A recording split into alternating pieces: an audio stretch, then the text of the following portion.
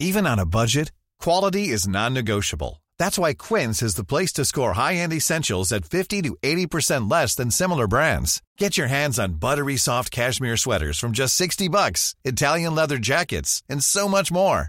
And the best part about Quince, they exclusively partner with factories committed to safe, ethical, and responsible manufacturing. Elevate your style without the elevated price tag with Quince. Go to quince.com/upgrade for free shipping and 365-day returns.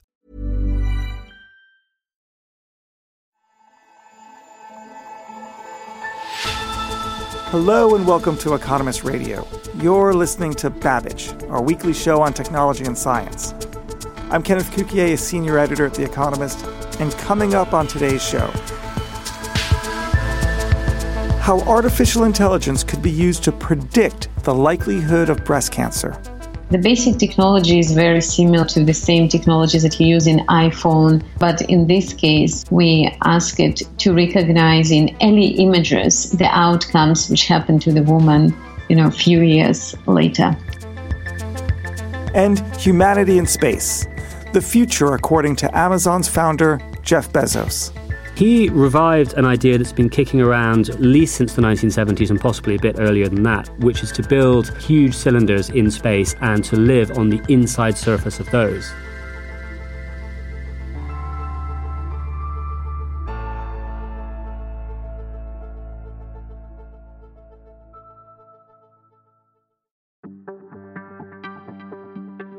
But first, legislators in San Francisco have just voted to ban the use of facial recognition. In so doing, they have become the first major American city to outlaw the technology. The prohibition does not just apply to businesses or individuals, but remarkably to law enforcement as well, who can still use cameras watched by people. Is this a victory for privacy or a setback for a promising technology? To discuss this, I'm joined from San Francisco by our technology correspondent, Hal Hodson. Hello, Hal. Hi, Ken. Hal, what exactly has been passed? So it is a bill that makes it against the rules for the authorities to use face recognition technology in the city of San Francisco. And we're talking about police, we're talking about security services, and we're talking about the government itself. And it's really the first big Western city that I'm aware of that has ever passed a law like this. So it's quite a big deal. And what are they actually afraid of? They're afraid of a few things. I do think that side of it is slightly amorphous, but they're basically afraid that the use of face recognition technology will end up being oppressive and authoritarian and bad. One thing they're clearly afraid of is that the technology will catch the wrong people and will be a burden on the wrong people, which is a very reasonable thing to be afraid of because the face recognition systems that exist are pretty inaccurate and rubbish. I think they're also just generally afraid that this kind of technology leads to a place where San Franciscans and probably honestly Americans too don't really want to go in terms of just like more and more control and power in government hands. Could there have been a more moderate response, such as to regulate its use rather than ban it completely? It's obviously a big deal to have cities banning stuff, but I do think it's a slight overreaction to go for a complete ban, especially from nothing. It's not like there's a lot of face recognition technology deployed in San Francisco at the moment. There is lots of talk about airports and airlines doing sort of check-in and stuff via face recognition. There definitely could have been a more moderate way to do this. You could have convened some kind of overseeing panel of experts. You could have just regulated it like anything else. It does mean that you risk missing out on benefits, perhaps even benefits that you don't know yet, that you aren't aware of. You're just saying, we're never going to do this, that's the end. And that does cut you off for good or for ill. How do you see the influence of this legislation spreading either nationally as well as internationally? It's been a pretty big story in terms of just like the news impact that I've seen it have already. San Francisco is the crucible of technology. That's where stuff sort of comes from, in inverted commas. And so I could I could definitely see this being adopted and pointed at by maybe European cities. I could imagine some German cities saying that this is what they want to do as well. Obviously, the reach is not going to extend as far as places like China, which are already going gangbusters on doing face recognition themselves. But it definitely matters that it's San Francisco. And this sort of fits into the same category of like, not for us, but we're going to flog it to the rest of the world, which is definitely a little suspect. Hal, because it's in San Francisco, do you think it might limit innovation from American technology companies? No, not really. I mean, it's going to prevent some tech companies from selling face recognition software to the police. I personally think that innovation in the Valley has bigger problems than not being allowed to sell one specific type of software to one specific customer. Valley companies could still sell to airports. They could still sell to federal authorities. I think if it has an impact in that area, it's more in a kind of like thought space way, in that, you know, it feels like a sort of anti-tech law to a lot of people. And so I think it's more about the climate and the sort of the way that the discourse is going, that a big important city in America has banned a sort of cutting edge technology. That has a sort of a negative impact on people who are in tech. You know, I've seen lots of people who are sort of angry about it purely because it feels to them like it's an attack on tech. And I think that does have some impact. I'm not necessarily super sympathetic with those people, but I get their point. Hal, really interesting. Thank you very much. Cheers, Ken. Good to talk to you.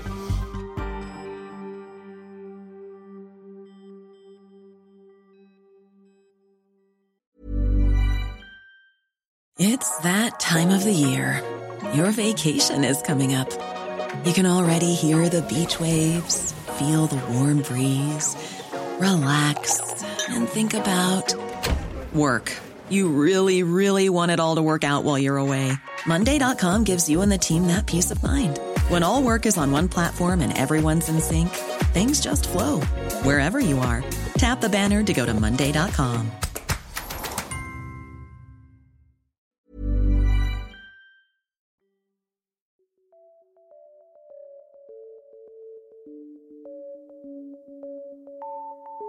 Next, a less controversial use of artificial intelligence, how AI can be used to predict the likelihood of breast cancer. Like all cancers, the earlier it's detected, the better. And one way to find these cancers is through screening. But mammography only picks up existing cancers, not ones that haven't yet formed. So what if we could use screening and AI to actually predict the breast cancer before it's apparent to doctors? That is what a team from MIT's Computer Science and AI Lab have accomplished. To discuss this, I'm joined down the line by one of the researchers, Regina Barzilai. Hello, Regina. Hi, Ken. So, Regina, what is it that you found?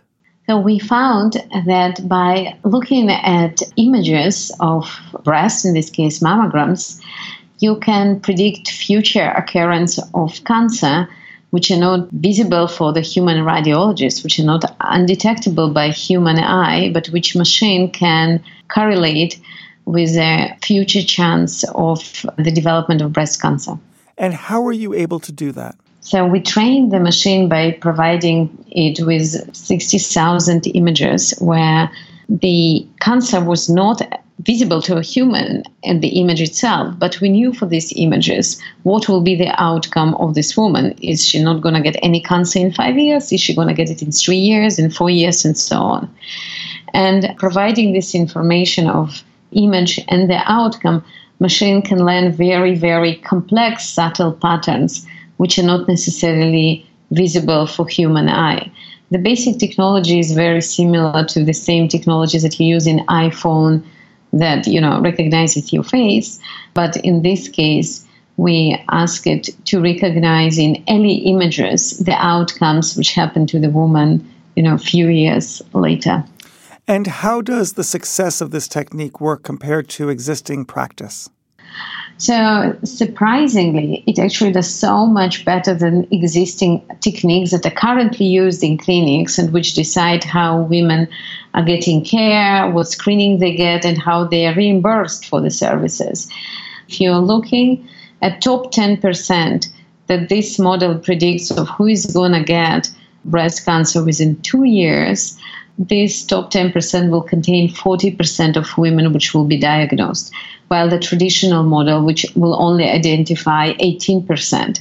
So it's much more accurate in kind of zooming in these high-risk patients. On the other hand, if you're looking at bottom 40% of the women, there are very few cancer discovered there. So it not only helps you to tell who is really high risk, it also tells you about a large part of the population that maybe doesn't need to have a screening every year because, their tissue looks healthy and there is really no reason to screen them so regularly, or at least every year. Now, this sounds so interesting. What will the cost of this technique be? And what needs to happen for it to be deployed in practice?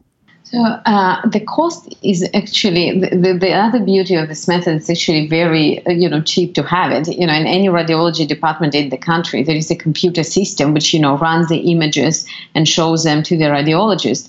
We deploy this system in Massachusetts General Hospital, and you just have a computer which, before human sees the image, it runs through this program and it shows to the human the image and it shows to the human the reading.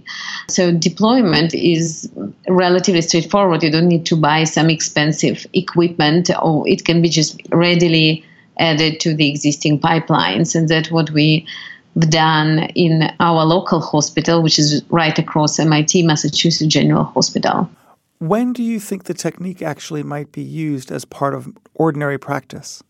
So right now we implemented it in one hospital, and I hope by the end of the year we will try it across a large number of hospitals, at least within the United States and some other countries that we are actively discussing with. And I think what's needed here is really to try it across a diverse population and, diverse machines. And if I may add, an interesting point that we discovered when we compared our model against a standard model that actually was developed in UK. It's called Tyrer-Cuzick. It's considered to be the best model for risk assessment that is broadly used. We discovered this model performs below random on African American population because it was developed primarily for white women. A deep learning model doesn't suffer from this limitation, but moving forward, we really want to make sure that it sustains high performance across different populations, and that's why it's important to test it really broadly so that the physicians are convinced and the patients that this is the right technology to make assessment and substitute what is currently used. Do you plan to take this technique and apply it to other disease categories, other cancers, other forms of disease? Yes, indeed. We already started a collaboration. We are funded by Last Garden Foundation to do this kind of studies for pancreatic cancer. As we all know that today for the vast majority of patients, it's diagnosed in very late stage, and as a result, the mortality is extremely high. So we collecting the data set where we're looking at early screening before the patients even know that they have cancer. Maybe they have some abdominal pain, they got CT scan, and we have their scans, and we're trying to predict based on these early scans, early onset of the pancreatic cancer. And we're doing now the similar project in the lung cancer space, where again you have some accidental screening, and that's how many people are diagnosed. But we're looking at the screening before the patient was diagnosed, and we're trying to see, what is the possible trajectory for that patient. That's really interesting. Regina Barzilai, thank you very much. Thank you.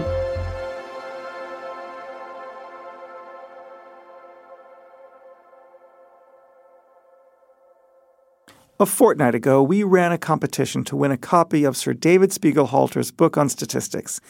We've received hundreds of clever and comical entries, and my long-suffering and anonymous producer and I are reading them now, and we will announce a winner soon. Stay tuned, and we'll have more books to win on upcoming shows.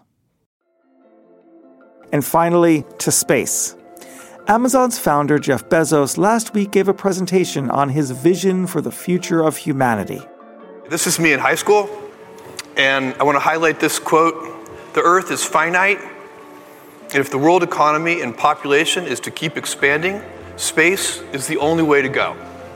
I still believe that. What happens when unlimited demand meets finite resources? The answer is incredibly simple: rationing. That's the path that we would be on. The good news is that if we move out into the solar system, for all practical purposes, we have unlimited resources. So, we get to choose. Do we want stasis and rationing, or do we want dynamism and growth? If we're out in the solar system, we can have 1 trillion humans in the solar system, which means we'd have 1,000 Mozarts and 1,000 Einsteins. This would be an incredible civilization. What could this future look like? Where would 1 trillion humans live? Elon Musk, look out. There is a new billionaire space cowboy in town. To discuss Jeff Bezos' astronomical visions, I'm joined by The Economist technology editor Tim Cross. Hello, Tim. Hi, Ken. Tim, what is Jeff Bezos trying to do? So his ultimate goal is, I suppose, is sort of similar to Elon Musk's, which is that he wants people to get off Earth and into space, although his reasoning is slightly different. So Musk has always said he wants us to be a multiplanetary species in case anything happens to Earth. It's nice to have, a sort of self-reliant colony on Mars as a backup.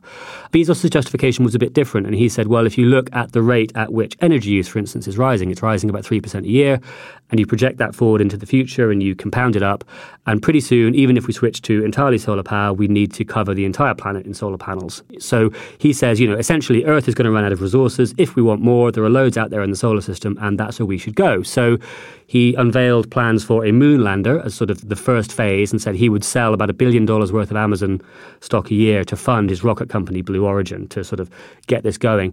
And then in the more distant future, this is where he sort of diverges from Elon Musk a bit, because Musk wants to build a settlement on Mars, and Bezos was talking about living not on a planet, but in space itself. Okay, and how would humans live in space itself? Well, so he revived an idea that's been kicking around at least since the 1970s and possibly a bit earlier than that, which is to build sort of gigantic space stations, essentially, huge cylinders in space, and to live on the inside surface of those. So there was an American physicist back in the 70s called Gerard O'Neill who sort of sat down and worked through the very broad brush engineering strokes of this. And he came up with this idea where you would build this cylinder that's about 5 miles wide and about 20 miles long. And then you would fill on the sort of inside surface of it, you would put housing. You would get 2 of these things, you would stick them together end to end. You'd spin them in opposite directions so they stabilize each other, and the spin would provide something a bit like gravity at the surface. You'd fill them with air, and essentially you'd get an absolutely colossal version of the ISS that was so big it would have weather inside, and people could live in these things. And it's just floating in space? It's just floating in space, and it's powered by the sun, so you have this array of mirrors and sort of big windows running down the sides of the cylinders. So you sort of beam the sunlight in, it provides a day-night cycle. All the electricity comes from solar power. The idea, I think, is that the ecosystems are meant to be sort of self-contained, so they need either no or very little, stuff bringing in from Earth. What problem does this solve?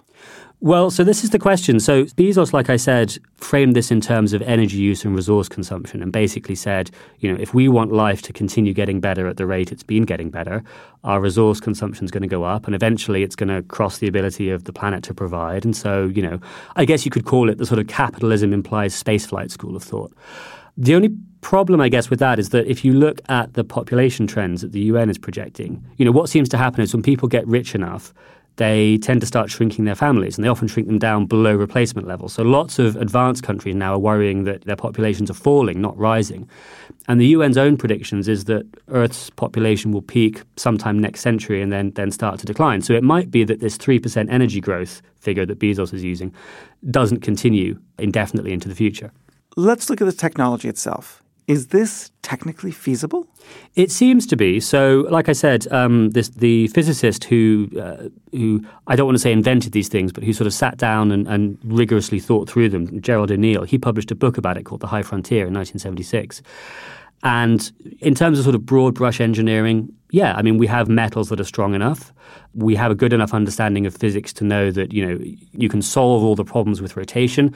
Rotation is a reasonable, though not perfect, analogy for sort of real proper gravity. And if you make the cylinders big enough, most of the sort of weird, wonky effects that would let you tell it from real gravity become kind of too small to notice. The design works on paper. Of course, lots of things work on paper. The trick is actually building them in the real world, and all kinds of sort of difficulties would no doubt rear their heads. I mean, we talked earlier about building a self-contained biosphere, so we don't really have any idea how to do that. Having said that, I think, if you applied enough brain power and were really determined for some reason to make these things a reality, there's nothing in the laws of physics that say you couldn't build something like this. Whether there's something in the laws of economics that say it would be too ruinously expensive, that's another question. So what sort of time frame is Jeff Bezos thinking? For the moon landing, he's thinking pretty soon. So the very first phase of his plan is to go back to the moon. And it's American policy at the moment to go back there by 2024.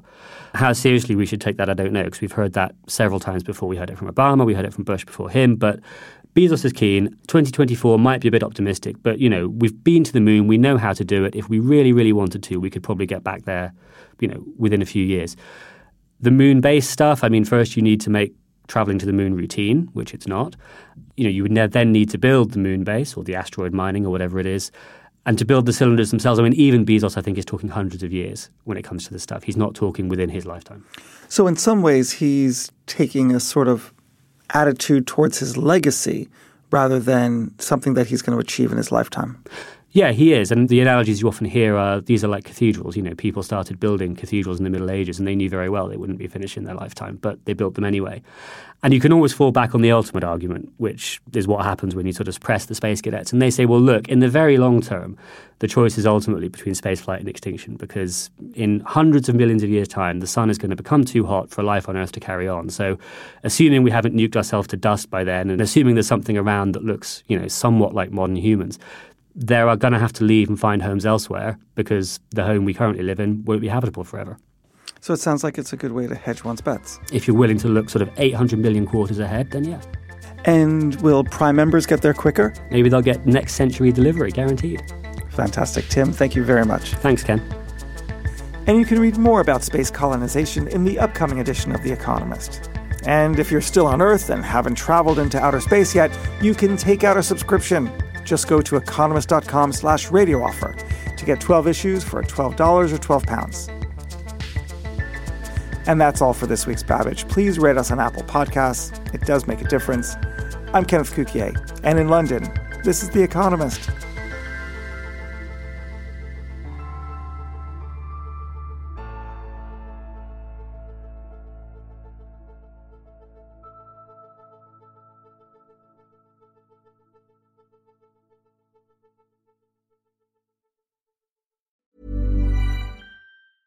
Hi, this is Matt and Sean from Two Black Guys with Good Credit. From a local business to a global corporation.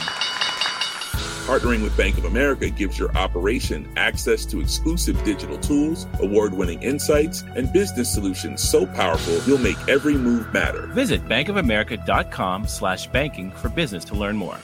What would you like the power to do? Bank of America, N.A., copyright 2024.